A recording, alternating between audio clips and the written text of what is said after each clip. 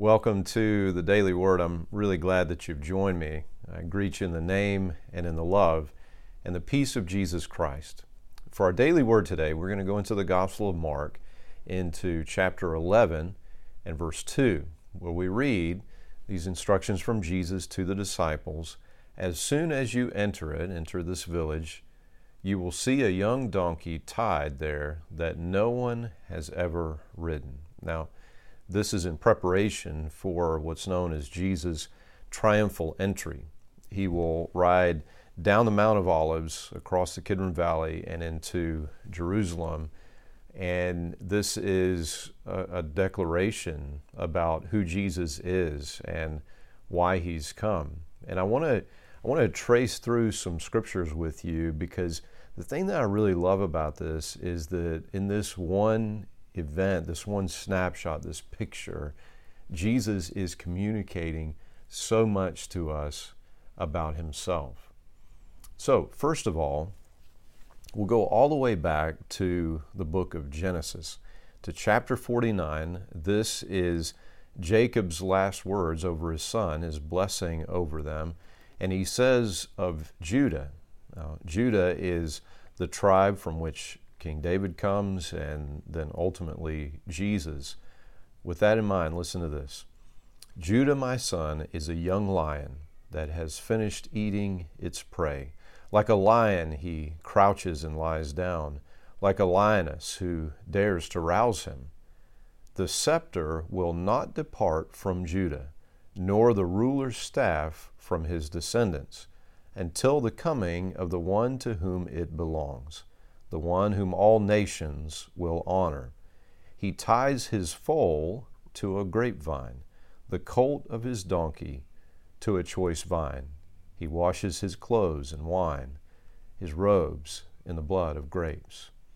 Lots of connections here between this scripture and Jesus, the Davidic line that God promises will be an everlasting kingdom that is fulfilled in Jesus. Also, the mention of the grapevine and of robes dipped in wine. And of course, this is a reference to the crucifixion and to the gift, the commemorative gift of communion to the people of God. And so there is this leader, the scripture says all the way back in Genesis, this leader from the tribe of Judah, and his scepter, his leadership will not depart. It will be an eternal kingship, the ruler's staff, until the coming of the one to whom it belongs. And of course, that is Jesus.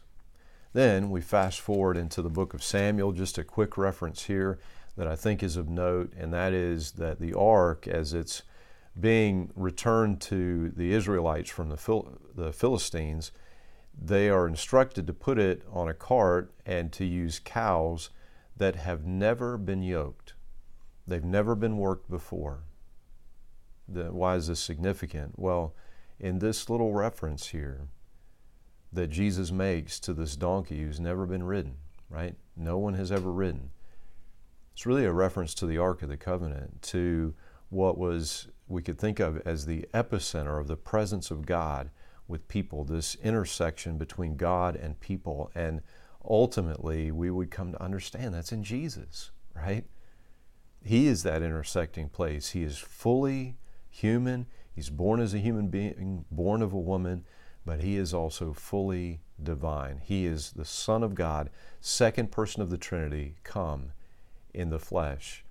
He is that intersecting place. He calls himself the temple. Here, a reference to the ark. The scripture says in John chapter 1 that essentially Jesus is God come to tabernacle amongst us, right? To dwell amongst us. So we fast forward a bit more, and this is a very explicit reference in the book of the prophet Zechariah, a prophecy that quite obviously is pointing directly forward to the promise of Jesus, the promise of the Messiah. We read in chapter 9, beginning in verse 9, "Rejoice, O people of Zion. Shout in triumph, O people of Jerusalem. Look, your king is coming to you. He is righteous and victorious, yet he is humble, riding on a donkey, riding on a donkey's colt. And we see here in this explicit reference, explicit promise of the coming of Jesus and who he would be, that he is righteous, that is, he is sinless, he is true, he is good, he is steadfast, and also that he is humble. He says, as the disciples are duking it out to see who's the greatest, who's going to be first and second, who's going to be the best leader, all this stuff going on and on. He says, listen, the Son of Man didn't come to be served, but to serve and to give his life, right? Jesus, he came. Philippians 2 tells us that he humbled himself and took on the form of a servant. He came, and he came for us. This is the humility of our Lord, and he is victorious. The scripture says victorious. That is, he is victorious over sin and death and evil and all the spiritual forces of darkness.